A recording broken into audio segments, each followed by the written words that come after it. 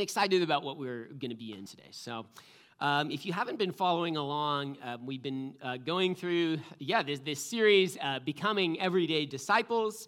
And what we've been doing is we are laying out some practices, and got a really special acronym, the word become, with laying out 6 little things that I'm asking you as people who attend I-90 Community Church to just take on these disciplines, these spiritual practices, things that will help, I think, you grow in your discipleship, to become a deeper, more, I don't want to say committed, I hate that word, but like a more stable, more joyful, more disciple.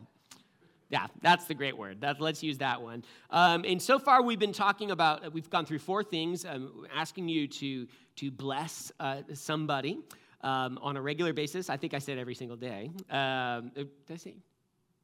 Did I say once a week? I can't remember. I wrote it down. That's why I write things down. To eat with somebody, to 2 different people every month, just like sit around a table, gather together, talk with them, share your life with them. To confess on a weekly basis, not just like talking about all the bad things you've done and feeling guilty about it, but putting those things away, giving them to Jesus, turning to the hope and forgiveness you have in him, to practice confession.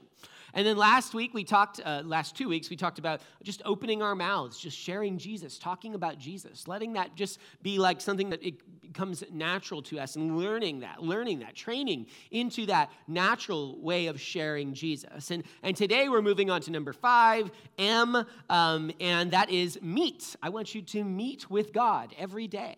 Meet with God every day. Pretty simple, right? Just go ahead and meet with God. Probably of all the things that I'm asking you to do, and of these 6 things, I think this is probably like the most important. And in fact, I kind of visually represented its importance with this next slide here. So really, the M should be outsized relative to all the others, because while certainly like we're you might remember this other slide that I have here. This is just a chart that I really enjoy and I bring up every now and then, and it's representing, I think, 3 things that are essential for all disciples, 3 kind of areas where we need to grow in and where we need to really invest in and where churches really need to encourage people to grow in, and that's just mission, formation, and presence. Mission, right, we've talked about, it's just like reaching out to people because Jesus is on a mission and he's called his church to go along with him on a mission. Formation is this process of discipleship, character formation, becoming Christ-like, taking on spiritual disciplines to develop the heart and mind and life of Christ within us. And then finally, this other thing, which I call presence, I really just mean that like we are meant to be people who enjoy God's presence. I really think that's a part of being a Christian. And we'll talk more about that in a second, but we kind of, each of these things corresponds with one of these habits, right? Probably blessing and eating is really missional. Open your mouth is sort of, I think it's formational. It's also missional because you're talking about Jesus, but you're also like drawing out of yourself, like words and praise and talking about Jesus. I think crosses over those 2 things, right? Confession, and then the other discipline that we'll get to next week, the secret E that's left over. Those are going to be formational things. But I think meeting with God is the only thing that's in this presence thing. And because it's really, and I think it's just so important. It's why it's such an essential thing, because we have to be people who are seeking out the Lord and being like in fellowship with him. Like we talk about it all the time, that we have a personal relationship with Jesus. And we develop personal relationships by spending time, by meeting with people. And you know what? As much as God is God, we also can think of God as person, and I mean, he is 3 persons in one, and he has done so much to make it very clear that he wants to meet with us. And again, we're going to get into some of the biblical backing to that in just a second. But I really think, and the reason that this is so important, is that if you want to be a disciple for the long haul, you need to make it a daily habit of meeting with God, particularly so in our day and age, where I think Christians, if we look around, are in a state of exhaustion. A lot of Christians are, just struggling I mean, I think it's really for a lack of spending time with God. In one of his books, Ronald Rolheiser, who's like a Methodist theologian who writes a lot about spiritual disciplines and stuff, he shares a conversation between a old school, preeminent Catholic theologian and his students. And a student came to this Catholic theologian, he asked him this question. He said, if you had to submit one biblical text that you felt named our faith situation today, what would that text be? And his answer, this theologian said, it's the disciples walking on the road to Emmaus on Easter Sunday. You guys know that passage? It's okay if you don't. You can find it in Luke 24, verse 13. And just to give you the gist of it, it's that Jesus has been crucified. His disciples, are kind of unsure of what's going on, but then Jesus appears to a few of them, and they start talking amongst themselves, and they're saying, man, Jesus seems to have, he's not in the grave anymore. It seems like he's maybe resurrected. He's shown up to some of these disciples, and these two disciples are just walking along. They've heard about everything that's going on in Jerusalem, and they're discussing it. And they're walking to Emmaus, talking about these rumors, talking about not knowing what to make of it, somewhat discouraged, somewhat dismayed, and then suddenly Jesus just comes along. He starts to walk among them and talk with them, but they don't recognize him. It's kind of an interesting thing. They're just so consumed with their troubles and so consumed with their feeling alone and lost that they don't recognize Jesus who's standing in front of them and walking with them. And this theologian, he goes on, he explains the whys of this. All right, I kind of set it up here, but he says, he then went on to explain himself in words to this effect. The disciples were walking towards Emmaus. They're deeply discouraged. Their once firm faith had been shattered, but they're walking with Jesus and yet are unable to recognize him. The situation of today's Christians in our secularized culture is basically the same.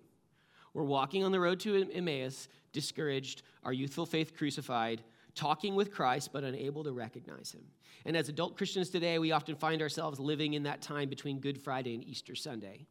When the God we were raised on has been crucified, but our sense of the resurrection is not yet fully illuminated our imaginations so that we can recognize the God who's walking beside us. And I think this is really like an insightful passage. I think it really does name the dynamic that many of us feel. It captures the problem that we face in our day-to-day lives, especially as people who are trying to follow Jesus in a culture that doesn't really cheer you on, right? Let's just say that. Many of us are like these disciples. We believe Jesus rose again. We believe in who he said he was. He was crucified to take away my sins 100%. We hear that this is probably true, that he rose again. We take on the name disciples. We're all for Jesus. We want to be identified with him, but that sense, that internal sense, that joy that comes along with knowing and confidently living in the resurrection, the sense that God is alive, that he actually is more powerful, and that he is, in fact, advancing his kingdom, and he is, in fact, at work among us today, that he is, in fact, ever living, making intercession, moving through the world by his word, through the power of the Holy Spirit. We oftentimes fail to recognize, to see these things. We don't, I would argue, because we're just not paying attention. We don't experience God in that way. We don't experience God as active in the world. And I think what's kind of tragic is that many of us have convinced ourselves, we kind of have that sense, but we also are trying to talk ourselves out of the need for it. We're trying to just hype ourselves up and be stronger and push through. To think that we don't actually need to have a sense of closeness with God. And sometimes that's because we are religious and we are serious, and we've talked ourselves out. We'll just be serious people, and we'll power through the difficulties. But I really don't think that's necessary. In fact, I think that's going to get in your way. I think it's very difficult to carefully read the Bible, right? If you just think about just disconnect your experience, but read Scripture. Even just read the first book of the Bible. Read the book of Genesis. I think it's very difficult to read the book of Genesis and think God is a distant God. The whole narrative of the book of Genesis is God trying to say, nope, that's not who I am. I am a very near. I am a very close. I'm a very revealing God. God makes Eden this place to be literally a place where he can interface and have fellowship and connection with the people, with his creation. And then when things go south and things get wrecked by sin and death comes into the world, what does God do? He doesn't intervene immediately, but he does intervene. And that's what he reveals himself to Abraham, to start to reconnect, reestablish himself. He just shows up to Abraham. Abraham had no business knowing God.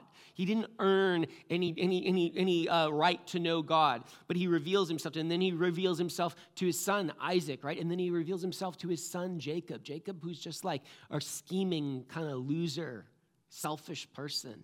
And God just says, no, but I'm just going to like you're going to fall asleep on a rock and I'm going to show up and you're going to realize, man, God's in this place. And for some reason, he's making himself known to me.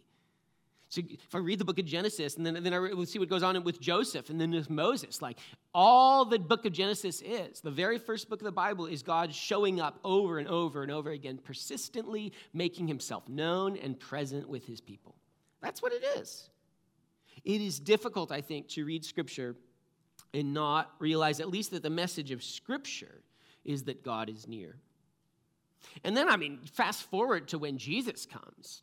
Jesus, like the literary aspects of the Bible are really fascinating, right? And the gospel writers go to great pains to make these clear connections between the God who's revealing himself, this Old Testament God who is actually gracious and surprisingly kind and surprisingly willing to be apart and connected with people. Jesus lays hold of all these imagery, right? he was called, the Old Testament prophetic name for Jesus was Emmanuel, which means God with us. Right? So, God is with his people right at the beginning. He's taking steps throughout the whole story of the Bible to be close to his people. And then finally, to bring this whole plan, his presence among people to its culmination, he sends God with them, literally born into the world to save and to be known and literally to just put himself out there and even to the point of being crucified by the people he'd come to serve and to reveal himself to. The God of Scripture is a God who is putting himself out there, who wants to be known and who makes himself available. He's come to all of the earth to reveal light and the love of God and the kindness and the gospel and the truth. And he's come as a servant, right? Jesus, think about how the way Jesus acted. He came washing the people's feet. And he told his disciples, like in John 15, 4 through 9, I skipped a verse in the middle, sorry. He said this. He said, abide in me. This is okay. He's about to leave. He's come and he's inaugurated all these things. He's established this relationship with these disciples. And he's saying, just a few words before I head out. I need you to understand what it's going to look like from here on out. This continued relationship with me. It's going to look like this. Abide in me and I in you. As the branch cannot bear fruit of itself unless it abides in the vine, so neither can you unless you abide in me. I'm the vine, you're the branches. He who abides in me and I in him, he bears much fruit, for apart from me you can do nothing. My Father is glorified by this, that you bear much fruit, and so prove to be my disciples. Just as the Father has loved me, I also loved you. Abide in my love. I think it is a difficult thing to read Scripture and think of God as distance. And I think it is an impossible thing to come to Jesus and think that he is distant, because he gives us some pretty clear instructions here. You want this love, you want this confidence, you want this joy, you want all the good things that we have as followers of Jesus. Abide in my love. As I have loved you, abide in my love. Abide in me, and I'll abide in you. The God we read about in Scriptures is a God of presence. We just need to be clear about that. I know sometimes it's difficult. Our experiences makes us think otherwise, but let's find the truth. And the truth is that he is a very present. He is God with us. He's promised himself to us as the church, as people washed by his blood, called by his name. We are like to be bearers of his name, and he walks with us. but oftentimes we don't recognize him. We don't recognize him. And we're not alone in that. I mean, historically, Christians have struggled with this. This is the battle. This is the battle of faith. Like, it's the battle of practicing our faith. Even early on, we see Christians struggling with this. The book of Hebrews is really interesting. It's one of my favorite books. It was written to Jews, that is, people who were of like Jesus, like they were Jewish, and then they turned to Jesus and they became followers of Jesus. That's why it's called Hebrews. But the writer is writing to a group of Israelite like believers in Jesus who were just becoming exhausted. They were just tired. And they were considering giving up on their faith. They were so exhausted because they lived around people who mocked them and hated them. Most of their families kind of ostracized them for following Jesus, right? It was a difficult time to follow Jesus in Israelite culture. And they were exhausted because they just didn't recognize what God was doing. They weren't perceiving what God was up to in their lives. And the writer of the book of Hebrews, he encourages them. He's trying to build them up. He's trying to get them back focused on what God wants to do. And he lays it out for them. He says in Hebrews 4, 9 through 11, it says this, "Therefore, a Sabbath rest remains for God's people. For the person who has entered his rest has rested from his own works, just as God did from his. Let us then make every effort to enter that rest." And this is a word spoken to very religious people, right? It's a word spoken to Jewish people, and they would have had practices and ways of understanding how it is they please God, and it would have been a lot about all the things that they do. But to those people, the writer of the book of Hebrews is explaining, listen, like, here's the really important part. Here's the thing that God is really trying to do in the history of Israel and in his intervention with the world. He has a goal in mind. The goal of following Jesus is actually that you would enter into rest. Like, it's a fascinating 4 chapters, the first 4 chapters of the book of Hebrews, right? Because he's making a direct connection, and he does it other parts of those early chapters.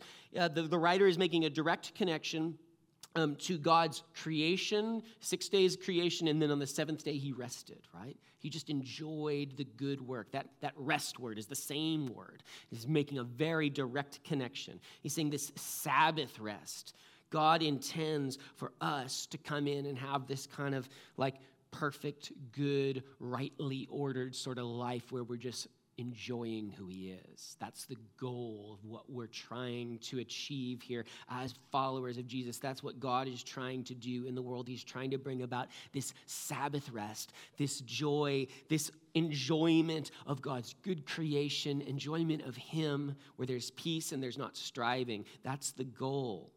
Right? And then he also talks about the rest that the Israelites were going to have. Like Joshua's leading them into the promised land. You read about that in the book of Exodus and then on into Numbers. Joshua's leading them into the promised land. And the goal was not that they'd get there and work super hard and do everything. Actually, the goal was they were going to get there and they were going to be God's people and they were going to have a rest in that land, rest from their enemies. They were going to have peace, rest from oppression. They were going to be protected. They were going to be God's people. It was going to be a special place. God has always been trying. That's really the message that the writer of the book of Hebrews is drumming on. God is, through your history, Israel, trying to show you that he's trying to bring you into a place of rest.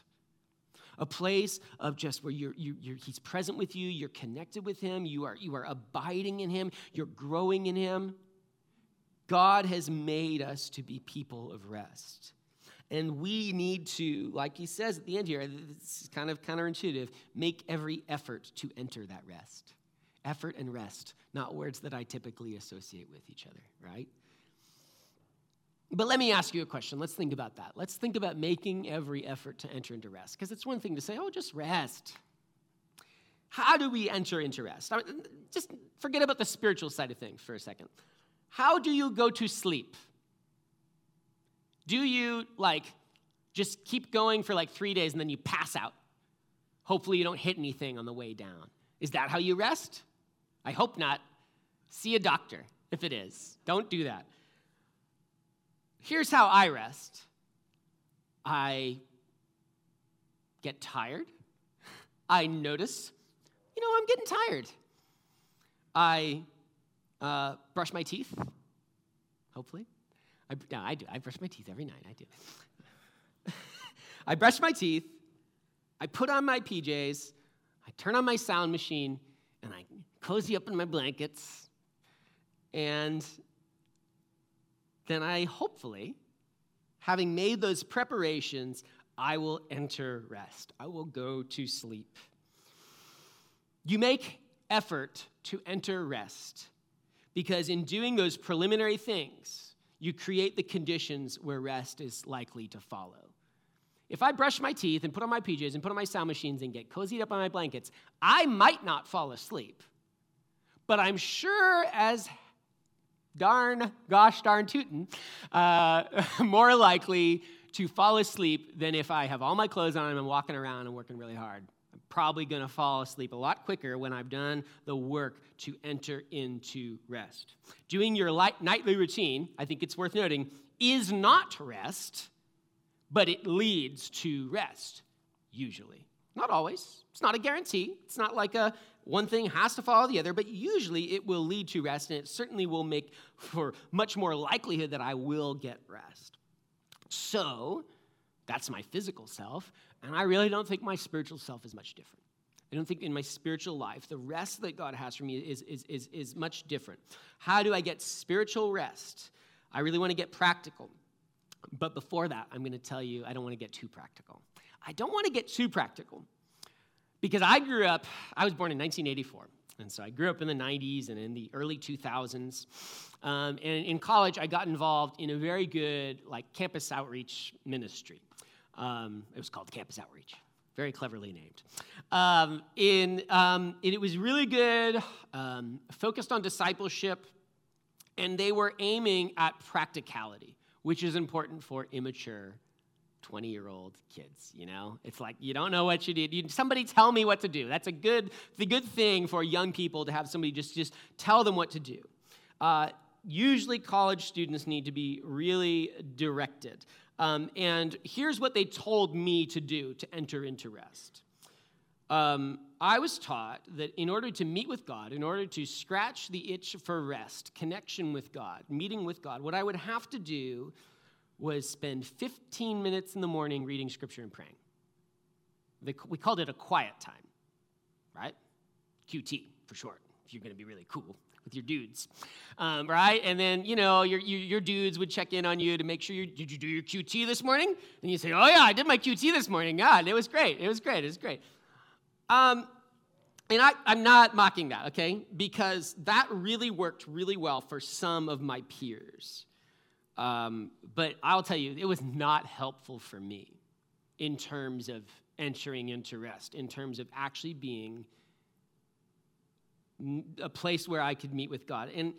And this is my fault, right? It was really my issue because what I failed to understand as a very immature person, I failed to understand that there is a difference between getting ready for bed and sleeping. And there's a difference between doing the things that will lead to rest, like that actually will naturally lead me to that place, like reading Scripture and praying and worshiping God, and then actually meeting with God. There's a difference. And over time, I probably kind of knew that intuitively, right? But over time, I started treating my QT like what I was going for. That was just the preliminary stuff. And then I found, well, it's not very satisfying. I don't feel like I am meeting with God. I don't feel like a closer connection with God as a result of these things. Because I was expecting brushing my teeth and putting my sound machine on and getting cozy under the covers to do what only rest could do. Those things were important. They lead me into rest, but they were not in of themselves rest. And I'm just a little weird. It was a little weirder than some of my peers. This didn't work for me as well. And it could have, but it just wasn't. So I want to get practical, but I want to avoid being formulaic, okay? Because the thing is, I'm not you and you're not me, and I'm not the guys who this worked for in college, and whatever. Everybody's actually a little bit different, and that's okay. Everybody has a different night-night routine, right? Everybody gets to get ready for bed and gets ready for rest in different ways. We should embrace this. So I do want to get practical, but I want to be super clear. Your greatest need is not to get ready to rest. Your greatest need is to rest. And whatever it is that leads to abiding, loving Jesus more, hearing from him more, do that. Let nothing get in the way of that. That's really my please hear that before I get practical here. Okay, so practically, what are the things that make for resting, abiding, meeting with God? I have just a really basic slide. Classically, Christians have understood at least these three things to be pathways, ways that we get into meeting with God. And those are prayer, worship, and Scripture. Studying Scripture, meditating on Scripture, thinking about Scripture. These are things, reliable pathways that will set me up to meet with God if I do them. And if I do them with the goal in mind. Now, here's the question. Which one of these is the best? Which one of these is the most important, right? Isn't that the question you want to ask? Like, what's the one that's most important? My answer is the one that leads you to meet with God. Okay? I have been also growing up in the 90s and 2000s. The third one was emphasized to the detriment of the other two. And I'm going to talk about Scripture in a second. It's really important. But I really just want to say this. The one that leads you to meet with God is the most important. There's a kind of business saying. I adapted it a little bit. But this is my thought to you. Rest in your strengths and work on your weaknesses. Come on, like some of these things. Either prayer really connects with you, worship really connects with you, Scripture really connects with you. Don't say, oh, well, then I better take all my time and focus on my weaknesses. No, invest in your strengths, because those are the things that are going to lead you to connect more with God. And then from this place of abundance, work on your weaknesses. Don't try to be strong where you're naturally weak. Please stop doing that. And a lot of it's because, honestly, a lot of pastors are really Scripture people. And so we just bang and bang and bang on the Scripture drum. And again, so indispensable. You can't avoid Scripture. But if that's not your primary, most natural, most strongest way of connecting with God, don't try to be somebody else. God made you. He knows who you are. Rest on your strengths. So if it's worship, and I'm rare for pastor. Like for me, it's worship. Like if I am listening to worship, and like I was embarrassed over the weekend. Like I regularly sit in the corner of Starbucks up on the Ridge and just like weep. I'm just sitting there weeping and typing, and I'm like, people must think I am just the weirdest person. I'm weeping because I'm listening to Scripture. I'm listening to worship. Like I'm a worship guy. I love worship. Like it just brings me right into the presence of God. It's not anything that I'm doing. It's just the more I think of like sing to Him in my heart, and I think about Him, like I just hear from Him. I feel connected to the Lord. Like that's really, really valuable. And I banged my head against a wall for 15 years trying to be a primarily Scripture guy. But I'm just like worship is my thing. So I've just finally come to accept that. And now you just find me weeping in a corner somewhere. So it's great with my earplugs in. Okay. So those are some preliminary things. Let's talk about the Scripture thing for a minute. Okay, so what does it look like to take Scripture and meet with God in it? Traditionally, like there's different ways to deal with Scripture. The first thing we usually think about when we think about Scripture is we think about Bible study. And Bible study is great. Bible study is essential. Like we should, especially if you're newer in your relationship with Jesus, like you should be really getting to know the content and the message of Scripture. You should be reading long sections of Scripture so that you're getting more comfortable with it. You should be investing in and learning about things. But to be frank, that's going to be a long process. And so don't stress out if when you come to Bible study, you're like, well, I don't know enough. Yeah, it's fine, because what you can do, even if you can study, and if you get a lot of joy from study, you should study more. But studying in a formal way is not the only way that we deal with Scripture. And in fact, you ever think about this question? Most of the world, until 300 years ago, was illiterate. How did they follow Jesus? Right? We've gone to this point where we're just saying, well, the primary way you follow Jesus and engage with Scripture is through study. And what a privilege we have to study the Word of God. But historically, that's not been the kind of study that we do. It's not been the practice of Christians. What do they do? What can you do, even if you're illiterate? Well, you can memorize Scripture. You can put it in your head and put it in your heart. You can meditate on that Scripture, which is just to sit, not the goal of doing like a lot of quantity of Scripture, but just sitting with the Lord with a few things, a few Psalms, sitting with the Lord, just thinking about them. I think sometimes people are made to feel inferior by engaging with Scripture that way. And that's just snobbery. I know, because I'm a snob, right? As you know, you've heard about that before. There are lots, engage with the Word of God, even if it's just there's just 3 verses that I just think about all the time. Man, just make use of those things. Use the Psalms. Sit with the Psalms. If you've never sat and meditated with Scripture before, just sat before God, read something quietly, and just listen to the Lord, start with the Psalms. You'll hear so much from God speaking to you. You cannot read the Psalms and not understand that God is trying to speak to the heart and connect with people. He's a God who wants to be present with us in Scriptures. Sit and read the Psalms if you've never done that. And then memorize Scripture. Put it in your heart, because I'll tell you, my best times with Scripture, I do study a lot.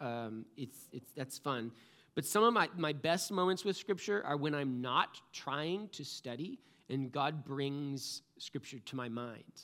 And He doesn't just write it on my heart and I say, where is this even from? And He says, oh, it's Romans 7 or something, I already had it in my heart. I already had it in my mind, and God brings it to me. And what an awesome way to meet with God. That God would just remind us of things as we go along in our day, and He promises to do that. That's one of the things that the Holy Spirit does. He reminds us of the things that God has taught us. So Scripture, really I'm just trying to make the point, is Scripture is super important. You can't neglect it. Don't say, well, I'm not going to be interested in Scripture. Don't do that. But wherever you're at, if you are a studier, or if you're just man, I just want a few things, build on your strengths.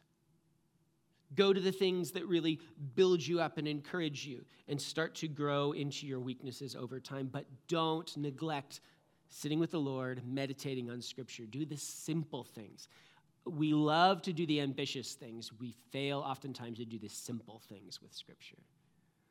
Just sitting and letting the Word of God wash over us and meditating on it can be, I think, so valuable. And it actually will, when we stop treating Scripture like a lemon to juice, right? Something we just got to squeeze everything out of, and understand that it's just like a cup overflowing in front of us.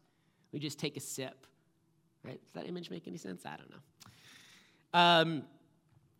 When we start treating Scripture just like a place where we can casually meet with the God who created the whole universe, I think we're going to enjoy it a lot more. So I wanted to encourage you in that. Scripture is so important. Worship. I told you, this is really basic stuff. I love worship. I sit and I listen to worship music all the time. It just brings me right into this place of connection with God. Maybe that's not you. That's okay. But wherever you're at, I think if we go through the New Testament, Paul all the time is telling people to worship and sing songs to the Lord. I think there is, even if you're not musical, there is a call for everybody to worship. And if you want to take worship to the next level, I think a lot of us listen to worship. We turn on Spotify or whatever, Apple Music, and we listen to worship and we sing along. That's great. The challenge for you this week, just sing to the Lord without any music. And you'll feel super weird all of a sudden. I promise you'll feel super weird. But you know what? Who cares?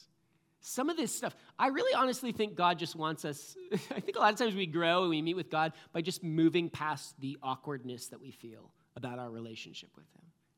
I would just encourage you guys, just sing songs to the Lord, praise him. Even if you're not musical, just talk to the Lord, just sit with him, talk to him about all the things you've seen him doing, all the things you've done. Give praise to God, worship him. Spend time and actually do that intentionally. I think it's really easy to neglect that if you're not naturally inclined that way. You think, oh, worship is for musical people. No, worship is for anyone who's seen God do great things and has learned the habit and the discipline of proclaiming the goodness of God. And you're just going to find that that is going to yield great fruit in your life if you would just sit there. That's going to be really good abiding time where you can meet with God, even if you're a little uncomfortable with it. And then the final one is prayer. Prayer, I think, is so difficult, but I'll tell you this. If you keep coming to I-90 Community Church in the next year, you are going to learn to pray, because we're going to be going into a time, especially September, October, November, where that's all we're going to talk about. We're really going to focus on prayer in this upcoming year. It is a huge part of honestly, like if I know I said before, whatever is the most important is the one you're best at, but actually I think prayer is the most important of these things. Spending time in the presence of God, praying is huge, and it might not be something that you're really good at, but that's okay. I wanted to share with you something, and I wanted to give you a warning, because this is not for guilt. I think this is for awareness. There's this book by the pastor named Tyler Staton, and he explains one of the reasons why we don't pray, and he basically says the reason why people don't pray is because we're afraid. And so I'm going to read you how he describes this fear. I found it so convicting and so compelling. I just wanted to share it with you. Not guilt. No guilt. If you start to feel guilty, say no. No. Okay. This is why people don't pray. What if I actually stripped away the music and the community and the sermon and strip away all the noise of my familiar faith expression? Left with just me and God, what if I discover there's actually not much to just me and God? Prayer means the risk of facing silence where we're addicted to noise. It's the risk of facing a God we've mastered talking about, singing about, reading about, and learning about. It means risking real interaction with that God. And the longer we've gotten used to settling for the noise around God, the higher the stakes. What if it's awkward or disappointing or boring? Or what if God stands me up altogether? When we've got that much to lose, prayer might be scarier than the avoidance of never being alone with God. I think that a lot of us don't pray because we have tried and then felt like there were other things that were more exciting. And I think that for many of us, there's a fear. There's a fear that, well, if I start to just seek God and really pray with him, what if he isn't interested in me? What if I want to meet with God, but God doesn't want to meet with me? And so it's really easy to avoid prayer because prayer is scarier. That idea of prayer might be scarier than just avoiding being alone with God. And I think what we end up doing is we end up shooting our spiritual lives in the foot. Because really, Jesus wants to be known. He's made that so clear. He desires for us to know him. He goes out of the way to assure us. Why did Jesus die to forgive you of sin? Not just to save you from hell. Pretty good benefit. Jesus died to assure you that there's nothing that could separate you from him any longer. Because if anything can separate me from God, it's all the stuff that I keep doing. And what Jesus did is he died, and he says, by faith, by trust, by coming in and just seeking rest in me, you are going to find that I'm there and that I'm with you and that there's no separation, that I've adopted you in like a father adopts a son. And I love you and I care for you. And I think so many of us, and myself included, don't draw near to God because we're afraid of rejection. And we're afraid that he doesn't really love us and that if he knew everything about us, somehow he would not be that into us. And yet, we have over and over and over again the character of God revealed in Scripture. That he is persistently drawing near to people, undeserving people. He just comes among people who aren't looking for him, who are busying themselves with other things. And he asks people like that, people like you and people like me, to meet with him. And as we meet with him, all those things get dealt with. And so I just want to encourage you, like maybe you've gotten to this point where you just say, it's easier for me just not to pray. It's easier for me to avoid that because I've tried and it doesn't really work and I'm just like afraid of getting in there, afraid of what's going to happen. I really think that the work of faith is going to drive us to prayer all the more if we really are bold in understanding who God is, what he calls us to. We need to grow in prayer. I'm not going to talk a ton about that right now. Because again, we are going to spend a lot of time focusing on prayer in the upcoming season here at I-90. I'm really excited about that. But here's what it all comes down to, guys. Prayer, worship, scripture. Yes, you need a QT. You need discipline. You need to be a disciple. And you need to build a routine into your life of daily meeting with God. Not just to check these things off a box, to do the things that actually bring you to a point of knowing, being built up in the love of God, the love that he's called you to abide in. It's so easy to just get invested in doing the things, their bedtime routine, and to avoid the rest. But we need to push through. I'm going to leave you just with Psalm 27, verse 13. David's psalm, he says this, I would have despaired, and the worship team can come up. I would have despaired unless I had believed that I would see the goodness of the Lord in the land of the living. How many people feel that? But what's David's advice? His charge to Israel. You really need to see the goodness of the Lord in the land of the living. You really need to meet with God. You really need to understand and believe and know that he's with you, he's for you. Then this is what you do. Wait for the Lord. Wait for the Lord. When I was 22 years old or whatever, trying to do my QTs, that was my failure. I did all the things. I did all the things leading up to it, but I didn't wait. Just like if I get in bed, right, and I've done my bedtime routine, I wait 5 minutes. I'm not asleep yet. Well, better get back up, start my day again. That isn't going to work. These things are leading us into rest. They're leading us into actually being able to wait on the Lord and see him and know him.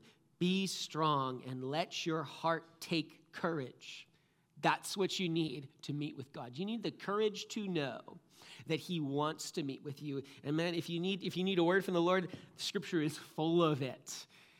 like if you need encouragement in that, find someone around you who loves Jesus, who maybe is further along in this path, and just say, would you just encourage me to keep being persistent and keep waiting on the Lord? Would you encourage me to take heart?